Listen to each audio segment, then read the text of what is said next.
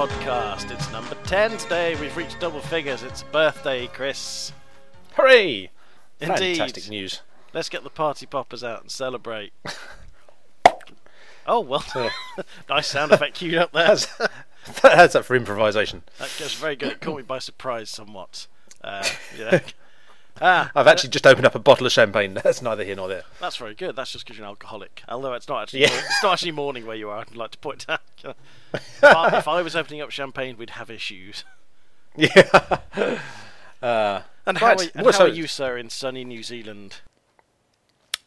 Good, thanks. Not too bad. And apologies up front for the fact that this podcast has been delayed for so long due to ill health on my part. I'd like to say it won't happen again, but I can't guarantee it. But yes, thank you for those people who showed concern. It was just a heavy cold, bit of bronchitis, which I think may still be there. And I think, touch wood, we're back. We're back in the game. Indeed. And, thanks to all those who showed concern, and not so much thanks for all those who went, have you done that podcast yet? Yes, I've got your names. Where's your book podcast? Come on, you lying book podcast whores. Get it out there. I don't think anyone actually said that, but I did in my head. That was what I read into those comments, yeah. Yeah, that's pretty much it. We read a lot of things into your comments. None of which are actually there, but we like to read it into it anyway. I've just realised I've got my radio on in the background, so I'm going to turn that off now. I apologise if anyone could hear that. It was just 5 Live rambling away in the background. No, nobody needs to hear that. No, and if you can hear any other noise, it might be the fan, because I've got that on me at the moment, because it's blooming hot here over in Blighty. We've actually got a bit of summer. I was going to say sun and summer, and now it's Bernard Sumner. I don't know what I'm talking about. Pass me the pills, nurse.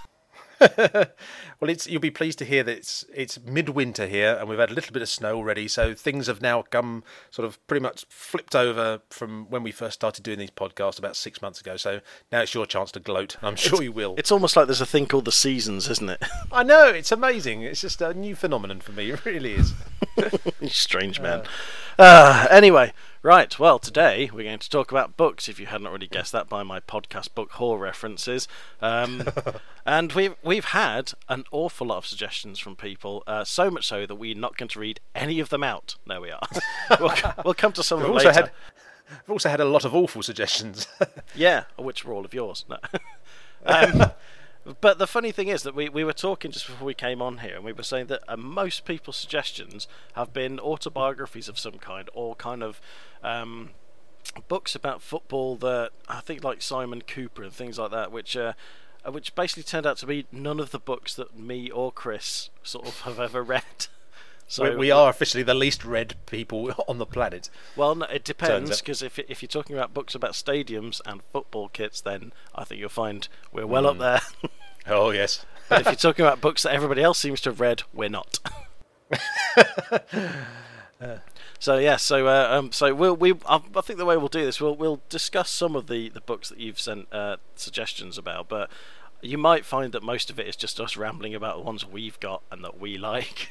Which could really cut down this audience, because, like I say, the sort of the Venn diagram of books you lot like and the books we like, they don't even intersect anywhere. I think there might be a true colours. Yeah, there's a true colours and a got not got somewhere in there, and I think that's about as close as it gets.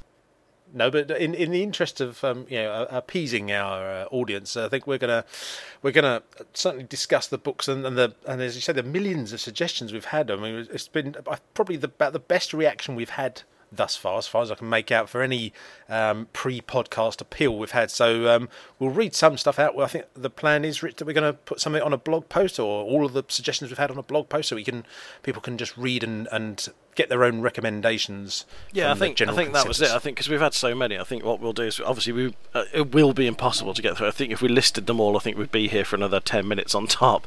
So I think what we're intending to do is possibly not on the podcast post, because that'll involve me having to do it this afternoon, and it's Sunday and there's tennis on, and I care about tennis. Tennis. Just joking.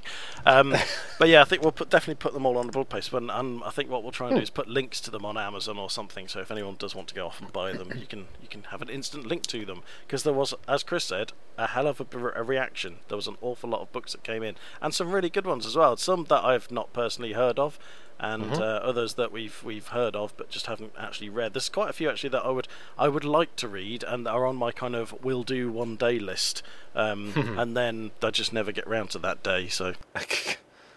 That's it. I've got a plan, right? Okay, Rich. So you keep the audience talking. I'm just going to go off now and set up an Amazon Associates account, and then we can put links to all the books, and then we can get money for every time people click on them. That sounds great. Yeah. Although we've just told everyone that plan, so it's kind of thing. They might not do it now, just out of spite. Well, we might do that then. Possibly. Yes, we won't. We will do it, but we won't. Yeah. Anyway, enough of this rambling, Chris. I think we've been going for 5 minutes. We haven't even talked about anything useful yet. So, straight into it. So, Chris, if I were to say to you, what's your favourite all-time book? For instance, if there was a house fire and you had to rescue a book, discounting the fact you might be able to buy it on eBay or Amazon, because that would be stupid, which book would you send your children? I mean, which book would you go back into that house for to get? I think it would have to be, there's a book that I've got, and I've had it since I was about 9, and it's called The Encyclopedia of World Football, and I've lost the sleeve to it, long since lost the outer sleeve to it, but I've still got the book, and it's in a bit of a tatty state, but it was one of the first football books that I ever owned as a kid, and I'm sure we'll sort of come onto this at some point soon, the whole thing about, when you're a kid, you just soak up information and statistics, because if there's a subject you're really passionate about, you just want to learn as much about it as you can, and you read all the books and you watch all the TV programs and you buy all the magazines. You just, when you're before the age of, I don't know, let's say 15 or something, you just have this capacity to sort of soak up so much information, and certainly that was the case for me. And I had this book, Encyclopedia of World Football. Sounds very grandiose, like the Encyclopedia Britannica. The reality is that it was nothing like that, but it probably had a couple of hundred pages in it. I'm trying to think who wrote it. I think it was one of these Phil Saw books, because he wrote a few of those kind of encyclopedia books. Do you know what? I think it might be, because I'm actually sitting right next to the Encyclopedia of British Football, which is written by Phil Saw. I'm actually using it as a mouse mat at the moment. It's just sacrilege. It's one of the books I actually picked up in Stratford the other week in a charity shop. I think it was about £1.25 or something. Has it got a red cover? It hasn't. Well, I'm assuming that if you were 9, I think this is obviously a later version. It's a W.H. Smith's book actually, and it's this one's from 1990. So I'm assuming that it's not the one you had, but I'm assuming it might be the same. Yeah. The same sort of series.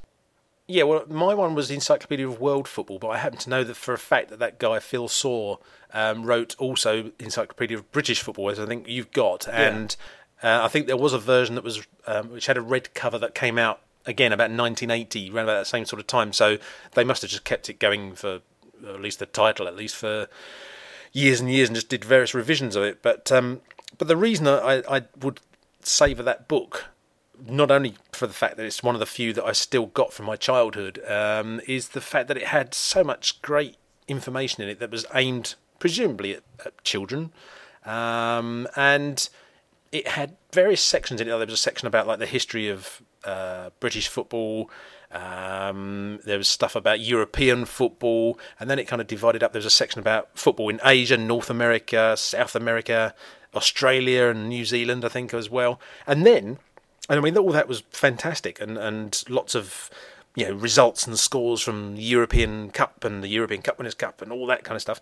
But at the back, this was the bit that really caught my imagination as much as anything, and has a lot to answer for, is that there was like a sort of pen profile of about 30 or 40 different clubs who were supposedly like among the best football clubs in the world.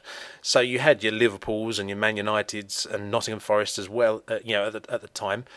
But there were also details about teams like Real Madrid, Barcelona, Peñarol, and Botafogo from South America. Teams, Independiente, all these South American teams I'd probably never heard of. And it would list all the usual sort of stuff that you'd find in books at that time, like, the year that the club was formed and who the manager is and honours that the team has won and all that. But the key bit for me was the fact that they had a little kit illustration, like a little illustration of a man a footballer wearing the kit of that club.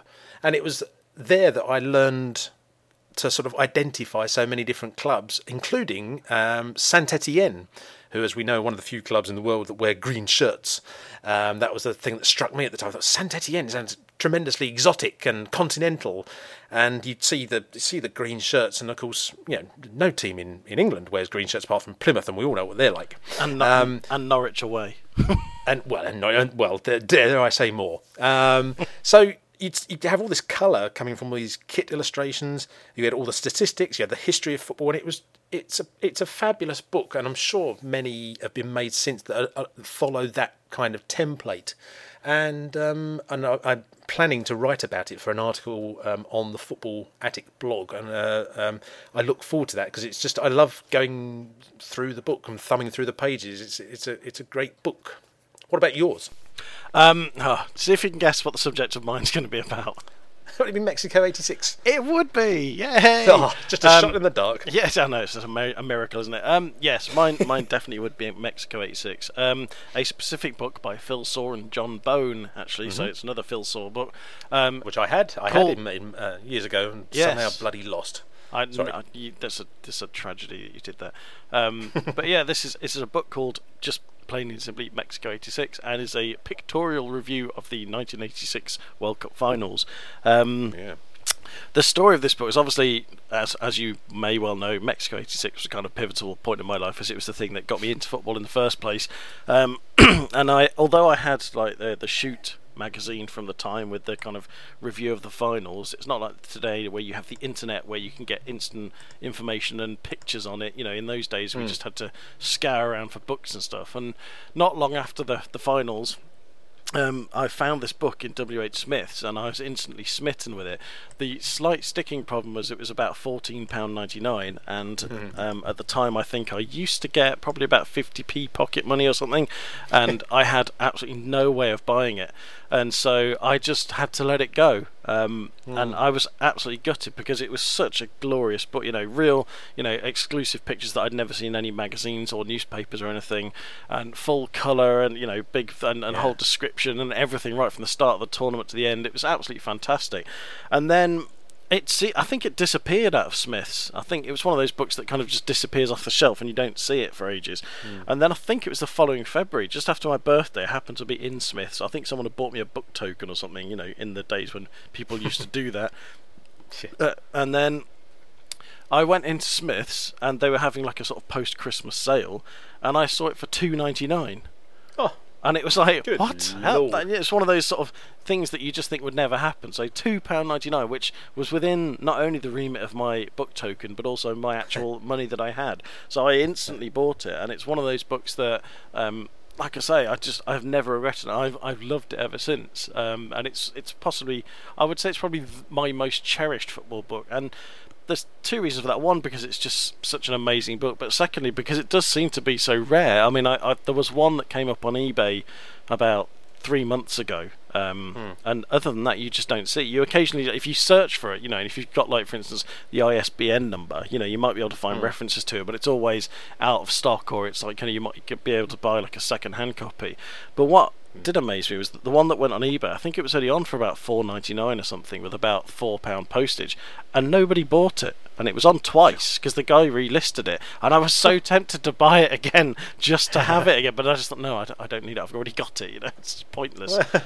But no, I was just going to say, before I left the UK for New Zealand back in September 2012, with about 2 weeks to go, I think I saw it on eBay, and I thought, oh, it's that book. I think you mentioned it at the time, and I was like, my God, that's that book. I used to own that book as a kid. I've got to have it. And I just thought it's going to be really cutting it fine if I win the auction. By the time the auction finishes on eBay and it gets sent through the post to me, I thought, pound to a penny, it arrives at my doorstep like the day after I'm on a plane. So I thought, I can't quite take the gamble. But I might still get it sort of, hopefully if I can find it on eBay and maybe win it on an auction, I might get it sent over if I can coordinate my brain in that way. But it is a tremendous book, and as you just mentioned there, just the fact that there's so many colour photos in it, and it's just really good glossy paper, good quality book, really good stuff. There's not too much to read particularly. It's just you just see all these little snapshots of various games and all the action that was going on in the games. It's a brilliant book, actually. Yeah.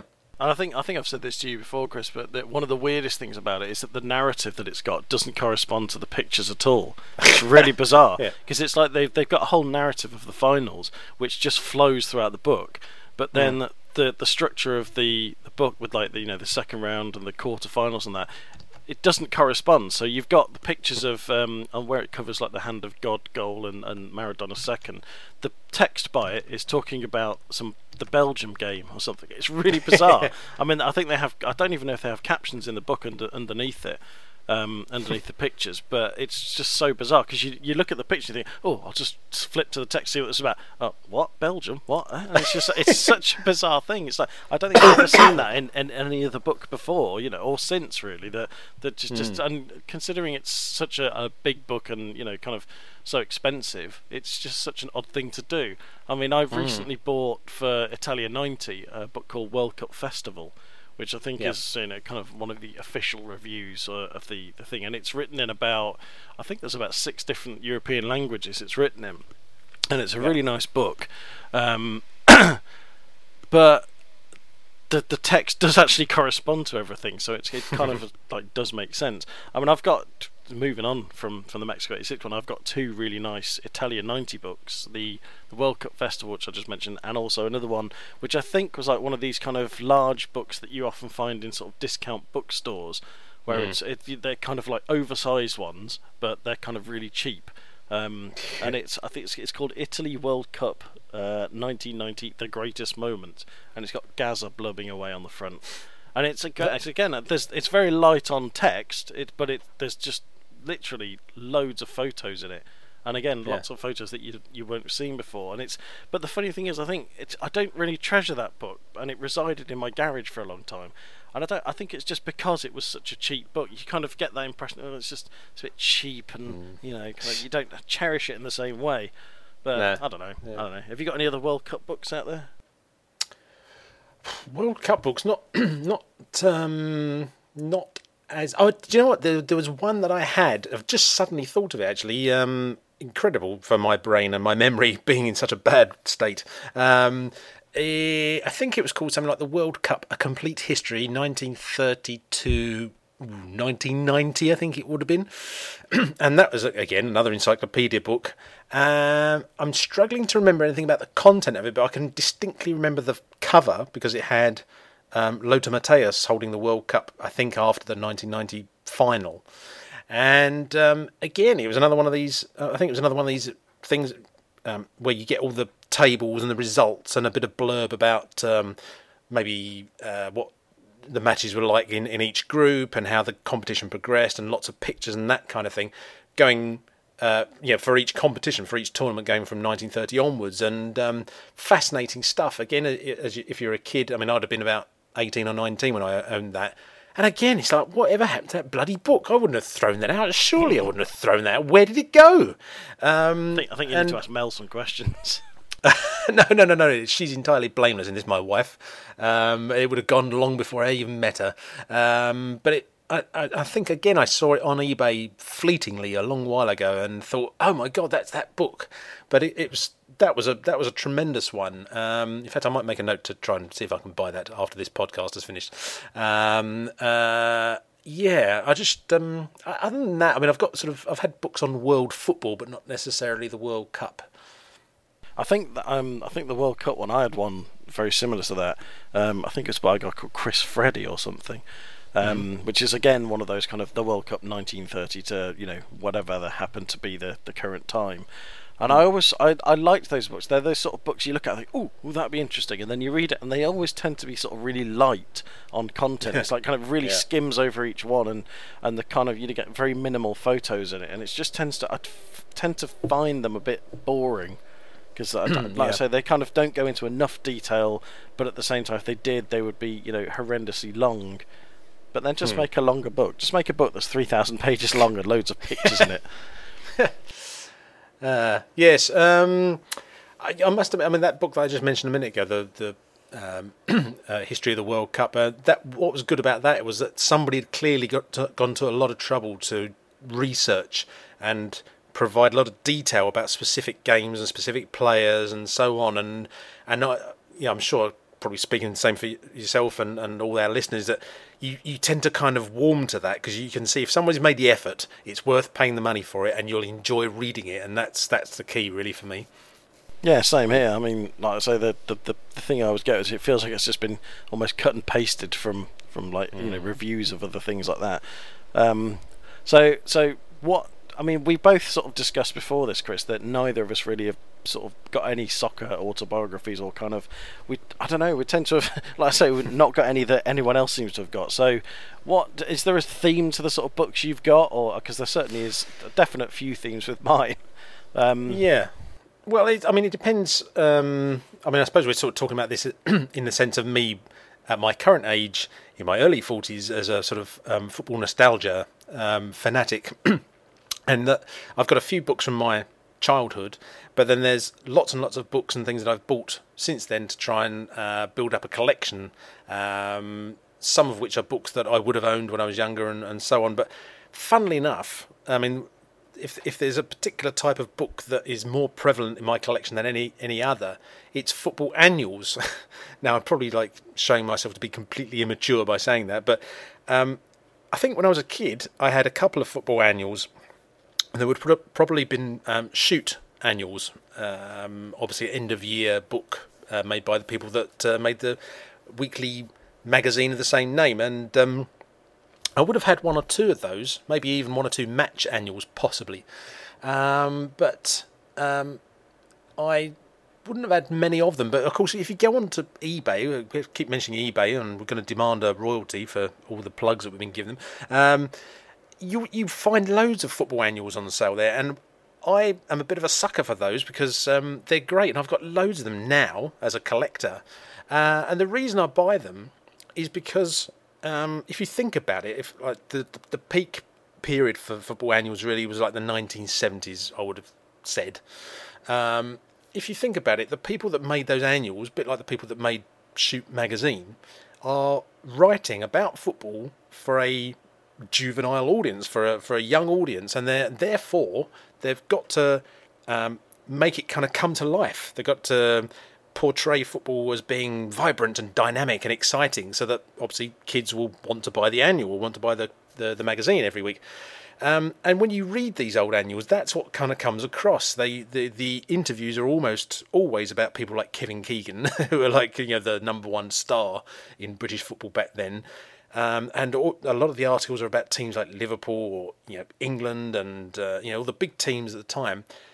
And as an adult, as a 41-year-old, as I am, I just find that they're a really great, innocent sort of snapshot of what football was like back then. I mean, I think you can't do better than to buy football annuals like that, because they just give you a real sense of what was going on in football then, but written in a way that was perhaps slightly not deluded in its way. It's sort of portraying the positivity of the thing, but just in a great light, and then making it feel like I'd want to watch football if I was reading this book. I want to be into football and supporting my team and whatever. So I've got loads of football annuals, and I even now I treat myself to the occasional one or two from time to time on eBay.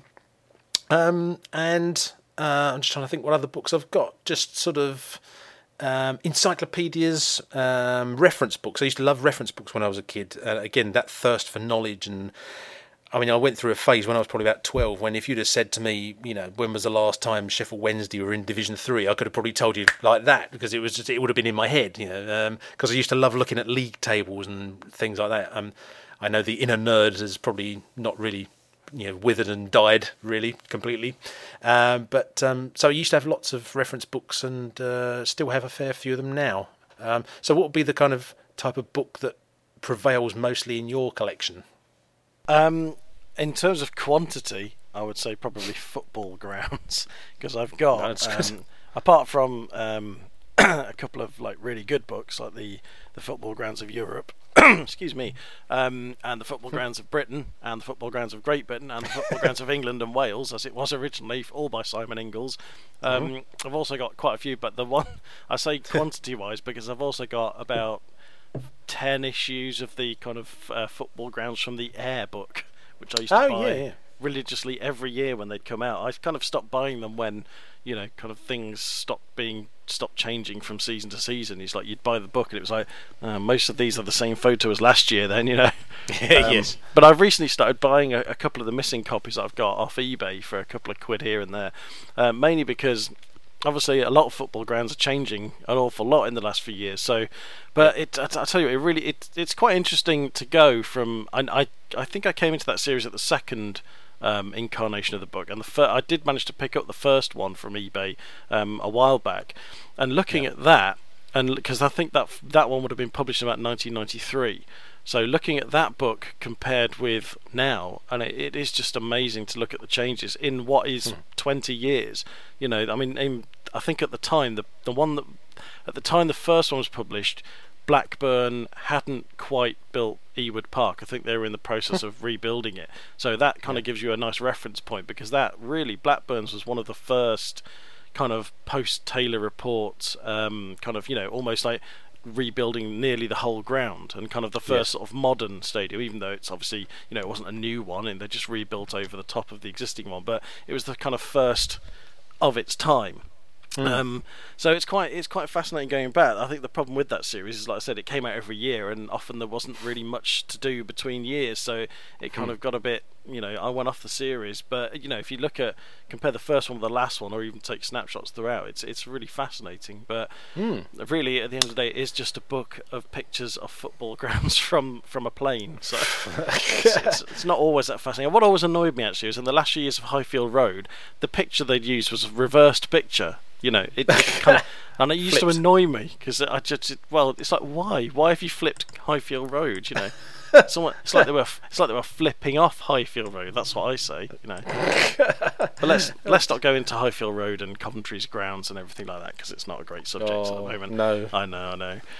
So football grounds is one of the themes. I would say football kits is another one, but there aren't actually that many books about football kits. There's obviously our good friend John Devlin's True Colours 1 and 2, the absolute Bible of football kits. But actually, there isn't really many other books at all. There's a couple of books, like you can get like the worst football kits of time, which is like one of these kind of list show type books, where it goes through and the Coventry Brown kit and all that.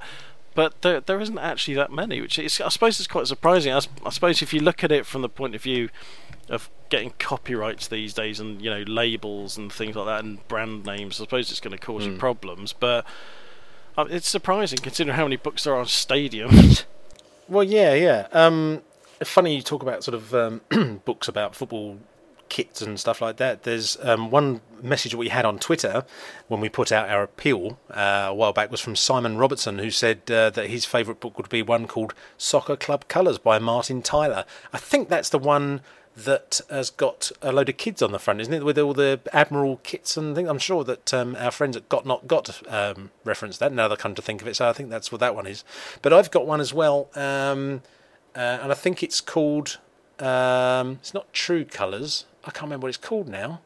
Basically, it's a book I found on eBay probably about a year or two ago, and it might be called something like just Club Colours or something like that. And it takes a similar kind of concept. Obviously, it shows you the colours for any number of different teams, but all the illustrations are done in this kind of cross-hatch style, as if it's been done with like a set of coloured pencils, which is quite distinctive. Not necessarily the best way to depict football kits, actually, but it's very kind of delicately coloured and quite skillfully done. And what typically you do, the author, and forgive me for not having the exact details, I'll have to put it on a blog post or something, or Facebook.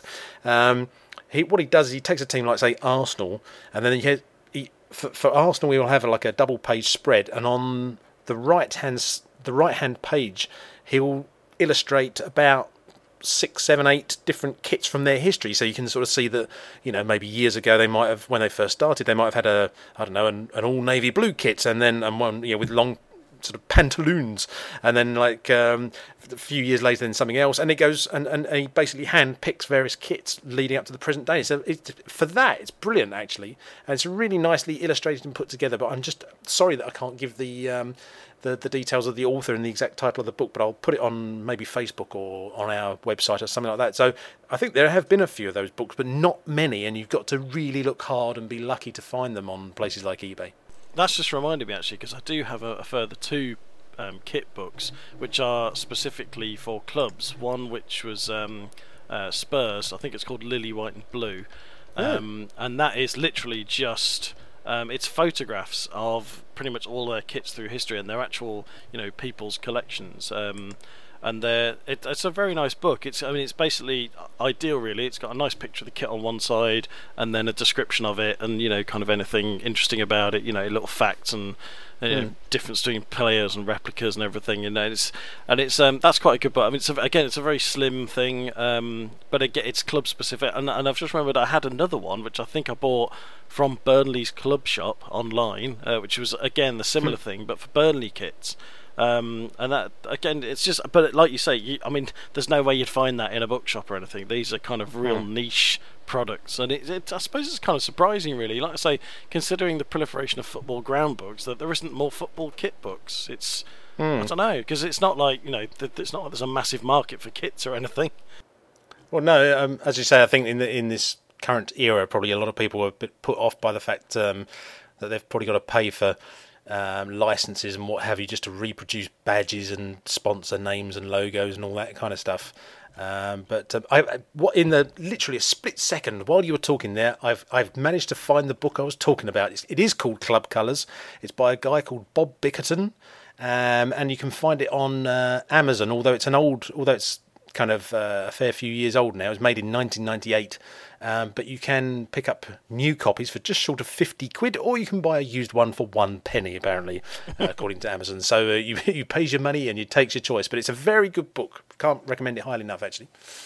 Another one to be reviewed on the website at some point. Indeed. I'll add it to my list. I'm actually going back to one point that you were making a while ago. It's just about annuals and stuff. Is that I kind of came to football late for the annual boom. So I only ever had 2 shoot annuals. I think I've got 87 and 88. And the one thing that I always remember about annuals is that I was always disappointed with them. Because I probably was, yeah. I just found them to be mostly crap. It was like kind of obviously they'd cobbled together a lot of the old articles from the year, but then who would do that? Create an annual at the end of the year with nothing but old articles in it. Swines. I was of course referencing the Football Attic Annual, which is also one of my favourite books that I have on my shelf. Me too. Yeah, and if you want to buy one, you can't, because they sold out of them. But yes, the 2 shoot annuals, I just thought they were rubbish. They just seem to be literally sort of thrown together, and but then, in all honesty, if you look back at most kids' annuals when we were kids, they were crap. They were literally a bunch of rehashed stuff, and then just a load of crap things thrown in. And I suppose the one thing they didn't have, mercifully, was a ton of adverts in, which like the magazines did. But then, I don't even know if you can get match annuals anymore, because I think you can still buy Match magazine. I don't think Shoot disappeared a long time ago. Yeah, but I think they do still make annuals. Yeah, you get Match of the Day annuals still. Oh well, we won't talk about that though. Match of the Day, who cares? It's just going to be like, what does Shearer like for tea? We don't care, because he's just bitter and he looks like Blofeld. So, in fact, every time I see him on Match of the Day, I expect to be stroking a little white cat and moaning about it and just drivelling on and not knowing what he's talking about. Love you really, Alan. Actually, going back to the Shoot annuals thing, I think even I at the time probably thought they weren't much good. I think when I used to get Shoot annuals as a kid, I used to hope that there was a lot more in the way of pictures in them. And there were pictures, there were a fair few pictures in, but a lot of them black and white, because of course back then budgets weren't quite so high, production values and all that kind of stuff. So a lot of the content was in like monotone kind of print, a very basic printing techniques used. Certainly not glossy paper either or anything like that. So I think I found a lot of the more wordier articles went just a bit over my head, and I wasn't overly interested. But now, now that I'm old enough to appreciate it, I can kind of look back and I can see all the black and white print and stuff as being acceptable because you see that you get the perspective from how things were 30 odd years ago, and the articles I find a lot more interesting because I just want to find out about what football was like. So yeah, as a kid, not so impressed, but now certainly I am. Sorry, I didn't know you. I didn't realise you were finishing the sentence then. Oh right, no, sorry, just nod off. Don't worry about me. I was going to say, if we look actually through some of the lists that we did get, and here's a massive list. I think it's about 4 pages long. One of the books that I did start to read recently, because I think I put when I got a Kindle recently, I put an appeal, if you like, out on Twitter to say, kind of what can anyone now? I've got a nice reading machine, so to speak. What books can people recommend? And an awful lot came back, and I think we mentioned earlier that we don't really have many autobiographies in our collection, if any. But there was, I think, the most interesting ones from it, and we were talking before this about we said there are 2 different types of autobiography. You get the kind of ones that are current players, which are generally sort of PR puff pieces, and which are literally nothing but "I love everything about Liverpool. It's all great. I still want to play here forever." The sort of Steven Gerrard type one. I've not read it. I'm assuming that's what it's like because he's a current player. Or I thought you had get the ones, or you get the ones you are. Yeah, exactly. Yeah, I think that's it as well. It's literally that. It's only 3 pages. 1 page. Yeah. It's all written in large Comic Sans as well. And then you get the other type, which is the ex-player, usually who's fallen on hard times or something. And they're obviously the more interesting ones. And I think you gave a nice breakdown of the chapter structure. Yeah, I think you can. Yeah, I was going to do this as an article. I think you could. It's basically there is a set template if you are a former professional who's kind of long since seen his star fall. So basically, chapter 1 is the early days, how I got into football. Chapter 2, my first contract, my first club that I played for. Chapter 3, hitting the big time, playing for England. Chapter 4, everything starts to go wrong, falling into bad ways with narcotics and alcoholism and prostitutes. Chapter 6, the quiet years out of the spotlight. Chapter 7, the return to the media spotlight, acting as a pundit for Sky Sports. And that's kind of the template. That's loosely kind of how those books tend to go these days.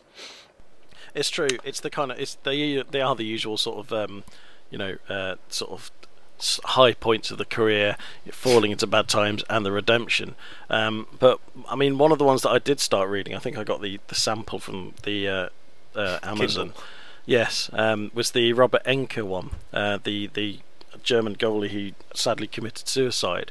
And it was actually, again, it's one of these things I keep meaning to get around to doing, but I've actually got a huge pile of books that I haven't got around to reading. And it's one of the ones one of the sort of football autobiographies that actually does look interesting from a point of view that's outside of football, because obviously it's more of, it's a guy's life story, and it's not just football centric. The guy wasn't, just all about football. It wasn't all about going down the pub drinking with his mates, and it's actually it's a sort of, I mean, to be honest, most of the ex-pros books are exactly like that, because we're of that generation where most players were going down the pub and drinking a lot. Tony Adams, Paul McGrath, things like that, and it's just that's the sort of level that you're at. But the Robert Enke one, obviously, it's moved on in time a bit, but it's not like that at all. It's very different, and it's I think I've only read the first chapter or something, but it's definitely one I do want to carry on with, which is not something that I usually get with football autobiographies, because, like I say, most of them follow the same sort of thing. Although I did the same thing with the Paul McGrath one. No, it's Tony Cascarino, I think it was. And that actually does appear quite interesting as well. But again, I have such a pile of books that I haven't read yet. So they're going to just have to sit there and read for the time being. I mean, is there any actual autobiographies at all that you've read, Chris? Well, yeah, there's been a few. I've read a few. I mean, as I was saying before, the couple of autobiographies that I've read, football-related ones, have been to do with commentators, actually. Probably about 10 years ago, I read The Final Whistle, which was by Brian Moore, which would have probably come out, I say 10 years ago, it might have been even probably about 20, actually. Would have come out not long before he died, actually, when he was sort of approaching retirement. And that was an interesting sort of insight into his life as a commentator and so on. And then a book that I read last year, which was called Interesting, Very Interesting. I'm sure you can probably work out from that, if you know your British football, that it's that's the the book by Barry Davis, Life Story of Barry Davis, which was quite long and thorough because he's had a long, thorough career, a long career, not just sort of commentating in football, but in lots of other sports as well. He's gone to Olympics and he does Wimbledon and stuff like that these days. So he had a lot to sort of look back on, and it's very interesting. What I like about it, actually, I mean, some people, if you look on the sort of Amazon review of that book, a lot of people are sort of saying, oh, he's very bitter and twisted and he hasn't got a good word to say about this and a good word to say about that. I prefer to put a different perspective on it, which is that even his commentating style, he would occasionally allow himself the indulgence of saying something that was a bit kind of edgy and a bit frank, to be frank. Like the classic hockey kind of line where he sort of said, frankly, where were the Germans, wasn't it? Or something that he sort of said, like, second were the Germans, but frankly, who cares? Or whatever the line was, he said, it eludes me at the moment. But he, in his commentary, he would occasionally say something that's not. He wasn't just sort of on autopilot, spouting out kind of rubbish that commentators sometimes are guilty of. But he'd actually say, I mean, like with the classic one for me is when England first wore their classic 1982 kit in a friendly against Argentina in 1980. And as the teams are walking out onto the pitch, he says something like, for the life of me, I don't know why England's football kit has to have the colours of the rest of the United Kingdom. Now, whether you agree with him or not, I just think it's really refreshing that a commentator allows himself to say something like that, just to basically say, this is actually my opinion. I'm not being kind of censored by the BBC. I want to say this because it's what I feel. And a lot of his book was like that, so that was pretty good. And at the moment, I'm reading the autobiography of one Trevor Brooking. Trevor Brooking, who was my childhood hero. And the book that I've just recently found online. It was written in 1980 with the help of a ghostwriter, but then probably, which ones aren't. But it would have been written just after his success in the 1980 FA Cup final, in which he scored the winning goal, West Ham beating Arsenal 1-0 and all that. And I was saying to you earlier, Rich, I mean, it's odd because when he became a pundit on the BBC, he was renowned as being sort of sitting on the fence all the time and not having a clear opinion one way or the other on anything. And yet in the book, he's very frank about people that he would say someone like Ted McDougall, who was a big goal scorer earlier in his career for various different clubs, and he got signed by West Ham, and he was a disappointment because clearly he didn't put any effort on the training field. And I was sort of thinking, is this Trevor Brooking? Is this Trevor Brooking actually saying something, dare I say, negative about his fellow professionals? And he is, and he said a lot of very honest things about a lot of players, and it's quite interesting reading from that point of view, and all the various anecdotes he's got about sort of working under managers like Ron Greenwood and Don Revie and people like that, and so it's actually quite a good book. So, but yeah, you're right. I've not read that many sort of autobiographies really, probably for the very reason that you said, that they tend to be quite kind of cliched in their structure and their approach, really. Yeah, I was just actually, while you were saying all that, I was just going through the list, and I'm thinking there's an awful lot of what I suppose would be regarded as classic football books here, and I'm thinking I haven't read any of them. I mean, I'll throw some names at you and see if you've actually read them. Football Against the Enemy by Simon Cooper. No, know of it, but not read it. Yeah, same here. I think I started reading it and got bored. Which is probably sacrilege to say, but I don't care. I think I got it out of the library once years ago and did start reading it and just thought it was too heavy. Fever Pitch, have you read that? No, I've not even seen the film of that. I know that's probably sacrilege, but given that some no is the short answer. But it's probably one of those books to read before you die, just so you're not sort of ostracised in the cecemetery. Yeah, it's all about Arsenal though. Who cares?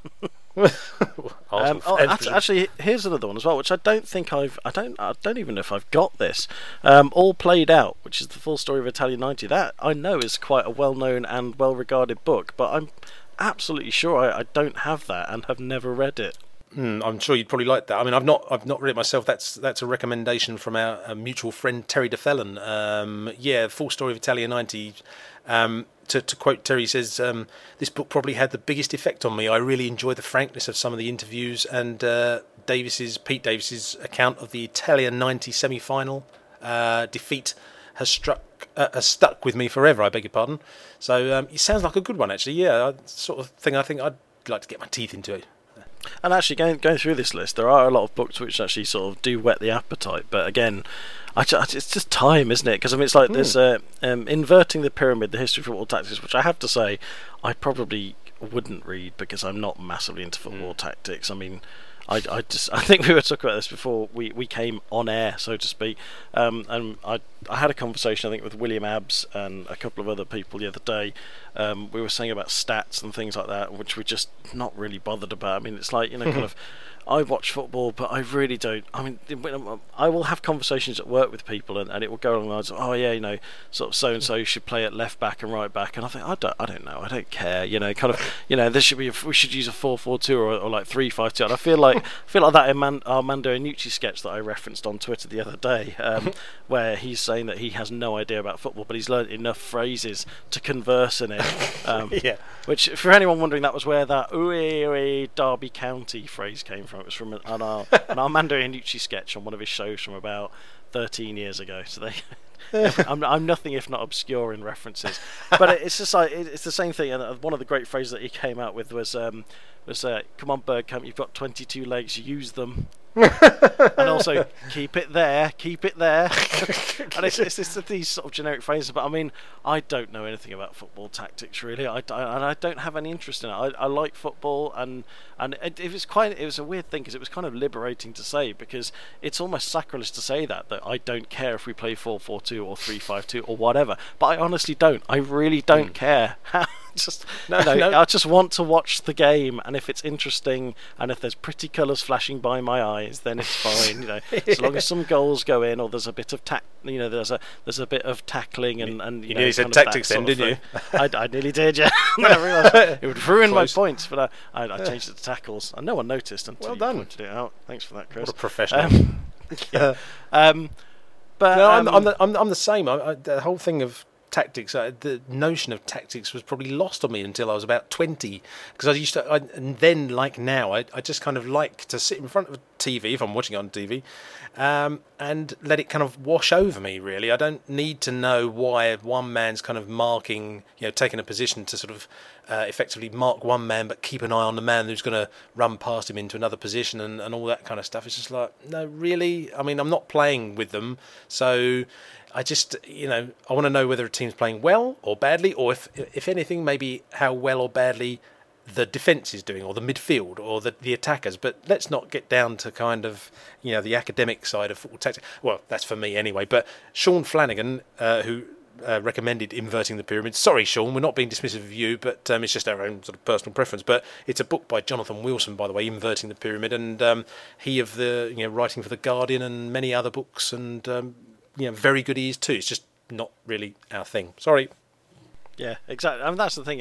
That was despite my diatribe, I wasn't slating the choice. I was just stating that I personally don't.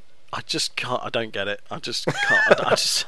I can't bring myself to care enough about it. But I totally accept that other people do, and like I said, there's a kind of part of envy on my part, because I kind of would like to know it all, but then I just think it sounds like too much effort trying to understand it all when I could be looking at pictures of stadiums and kits instead. Yeah. I think it's entirely my issue. Yeah, exactly. Yeah.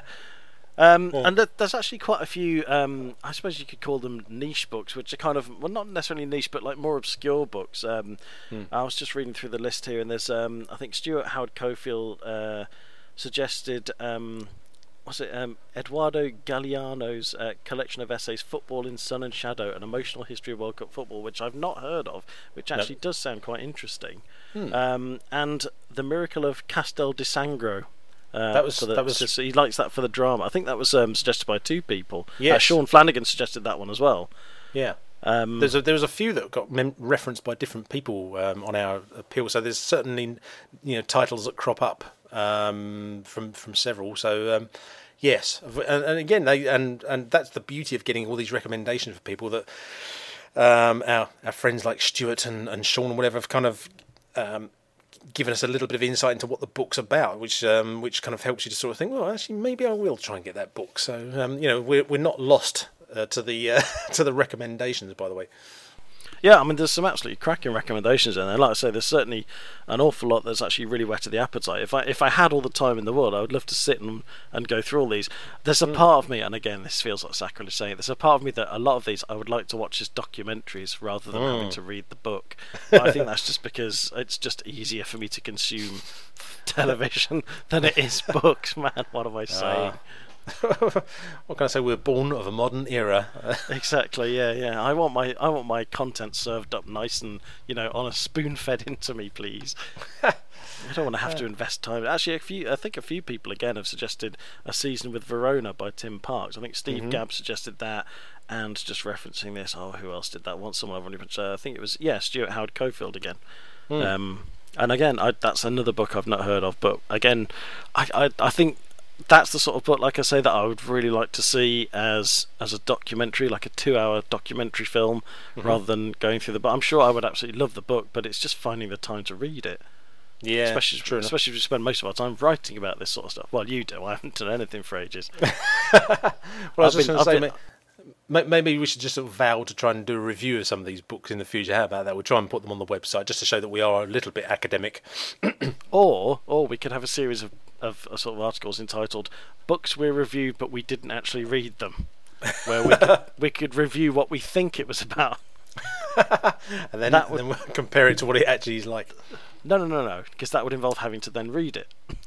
Well, we'll get somebody else to compare to. Or what we could do is I'll review it like I assumed, and you can read it, and then you can tell me if I was right. Oh, all right then. If I must. That way I get to put no effort in whatsoever. Rather pleasingly, some of the suggestions we had certainly subscribed to our remit of being nostalgia fanatics, and we had people like Andy Lee who suggested Got Not Got, The A to Z of Lost Football Culture, which is a fine book indeed, which I can certainly recommend personally. And I'm just trying to find the other ones that we've had. Oh, of course, we had a recommendation from someone called John Devlin for a book called True Colours. Whoever he is. Never heard of him. But there's I've certainly got a few of those. There was a spell a few years ago when there were lots of these kind of retro football nostalgia kind of books that came out. Sometimes little pocket books, but none the worse for it. One of which was there's one called Swap Ya, which is a fine little book. It's a little pocket book by Rob Jovanovic, and that's all about the history of collecting football stickers and cigarette cards and all that kind of thing, like football sticker cards and stuff, which is excellent. Thoroughly recommend that. You can get that very cheaply, I think, still on Amazon and what have you, eBay. And then there was one called Flick to Kick, An Illustrated History of Subbuteo. I think you've got that one, haven't you, Rich? I have. That's a great book. That is. I think I've actually read that about 4 times now. Cause it's one of those. It's one of those books that you can just sort of read over and over again, because obviously you can dip in, because it's a chronological history of Subbuteo. You can sort of dip in and out of the different eras, and I don't know. I just find it absolutely fascinating. It's a very small book.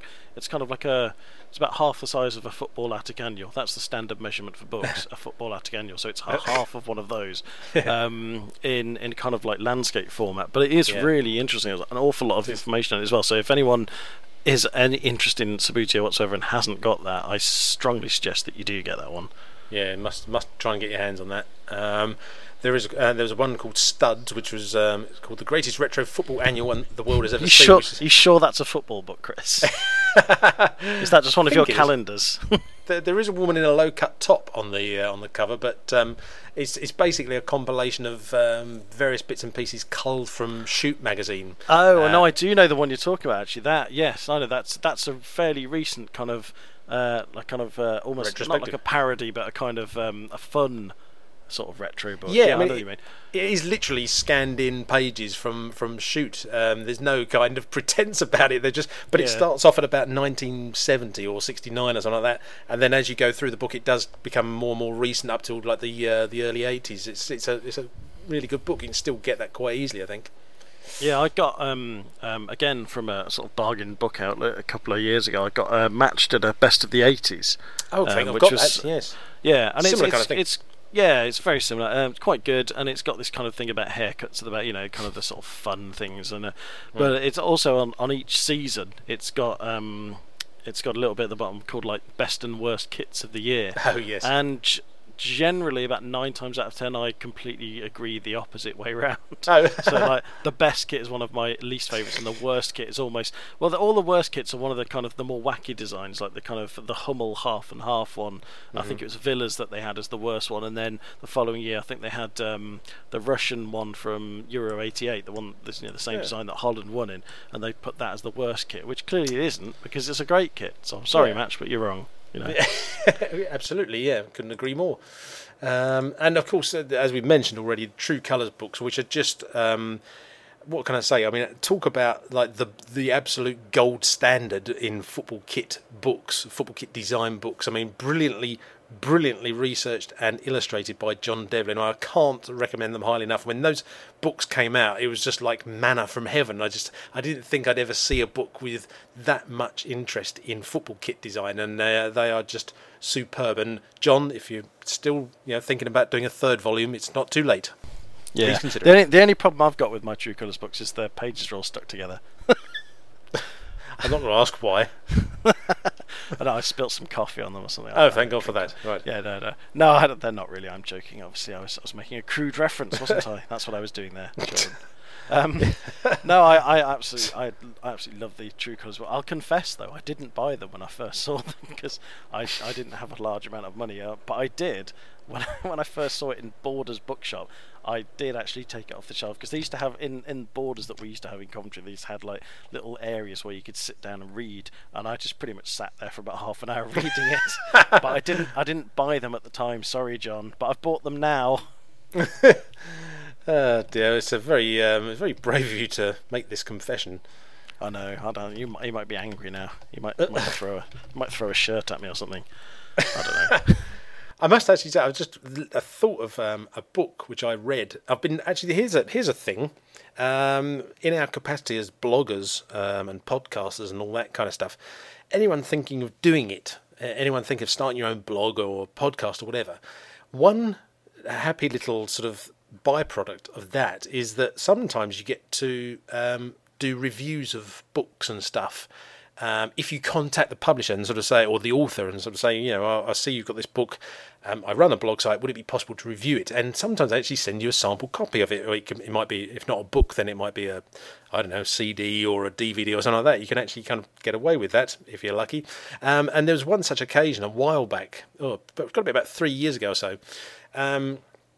Somebody approached me to, I think it was the website EPL Talk, which I'm sure many of you have heard of, and somebody there said there's this new book coming out called Manchester's Finest. It's by a guy called David Hall, and we were wondering if you'd like to sort of read the book and interview David Hall. And I thought, wow, that's pretty interesting. This is a bit different. I'll have a go at that. So I bought this book, and it's a fantastic book. It's all about the team that was sadly decimated in the 1958 Munich air disaster. And all about the individuals in the team and their lives and so on. And so I read the book, really loved it, and had the most embarrassing thing, and this kind of crosses over into a second thing, where we've tried once or twice to instigate the Football Attic Confessional. We may yet devote an entire podcast to this, basically things that you want to confess which are really embarrassing. I got onto Skype with this guy who clearly found the whole thing of older years, let's put it that way. And the whole thing about talking to somebody over the internet and all that, I think he kind of was a little bit freaked out by it. But I was trying to do this interview with him and trying to record it as we were speaking, and the line kept dropping out. So I had to keep reconnecting and dialing him up again, and he was getting more and more irate. And he got to the end, and finally got to the end of the podcast, and sort of said, David, thank you very much. Brilliant book. Keep up the good work, and nice to speak to you. And he was like, oh, thanks very much. And click, down went the phone. He just couldn't get away quick enough. I thought, that's a relief. And then got off, and then realised that I'd only actually recorded about 10 minutes of this hour and a half conversation. So I was like, oh my God, what am I going to do? And I think in the end, I managed to sort of cobble together the bits and pieces that I had, and I don't know, contrived like a 15 or 20 minute kind of conversation, like this interview that I did with this guy, but like lost so much stuff. It was so embarrassing. But the book, whenever I see that book, it reminds me of that terrible incident. But the book I can thoroughly recommend. So that is one that I can sort of say to people, go read it. If you're interested in that whole episode of the 1958 Munich air disaster, it's a great book. Sorry, David, if you're listening, you won't be listening. Well, no, it's because it's on the internet and he hasn't figured it out yet. Exactly. I like the fact you said you had to keep dialing up. Was this back in the days before broadband? Sorry, I use the term dialing 3 years loosely. ago. Sorry, I I mean, he thought I was dialing up. I had to use that excuse. No, it was what an unmitigated disaster. I'm sure we've all had episodes like that, haven't we, children? Yeah, almost certainly. Yeah. I was about to say, because I think we should probably start wrapping it up now. We've been rambling for an hour. There was one more book that I wanted to mention. It's a sticker book. It's oh, really? It's Who's it by? Sticker. It's by us. Oh, as if. If anyone wants a copy of the League of Blogs 2013 sticker album, there are still a few copies left, and there are literally only a few left. It's not like last year where I had a whole car boot full of them and I had to give them away and my children didn't get to eat for a month. That's not true. Yeah, I've still got a few copies left, so I think there's details on the site about how to get them. I think the link's still up there. So yeah, if you want one, just click on the links on the website and follow the instructions. Anything else you wanted to say, Chris? Two very quick things. Sorry, this is one thing I did want to say before I go on. cut you off completely. I'll introduce you and then cut you off. I just wanted to say very much thank you to everyone that did send over your suggestions. Sorry we couldn't read them all out, but like I say, when we post the list on the blog, you will probably understand why we couldn't, unless we literally spent 5 minutes just reading your names out. Yeah, that would have been a little bit boring, I suspect. But yes, I echo that completely. Thank you so much to all of you who sent in so many great suggestions. Yes, there was two quick things. Just wanted to mention, first of all, that one of our most recent blog posts over at thefootballattic.com was a review of a book called Soccer Revolution, which was written by Willie Meisel and was reviewed for us by our guest reviewer was Dominic Bliss, and did a tremendous job of that. So go and find that, because that's about a great book from the sort of mid-50s era. So that's a great one. And just wanted to say, there's every chance you could be listening to this over at Square One Football Radio, and if you are, it's an absolute pleasure to have you on board. And if you don't know what Square One Football Radio is, go and find out, because it's basically just about the best football radio online internet radio station you can find, and we're very proud to be a part of it, all courtesy of the aforementioned Steve Gabb, who's done a tremendous job getting that all up and running. So check it out, everyone. Please do, yeah, and again, massive thanks to Steve for setting that up, and we are very much honoured to be a part of it. Indeed. That's all I've got to say. Thank you very much. That's all right. Back to you. Handing you back. Back for the formalities. You didn't say over, so I was confused. Oh dear. Well, like I say, I think that's about it. And well, we're about to go off and report. Podcast. This is like the best podcast in the world, isn't it? Yeah. We're about to go and record podcast number 11. So we'll just shut up talking now. So thanks for listening, and we'll catch you on the next one. Cheers. Bye. Cheerio.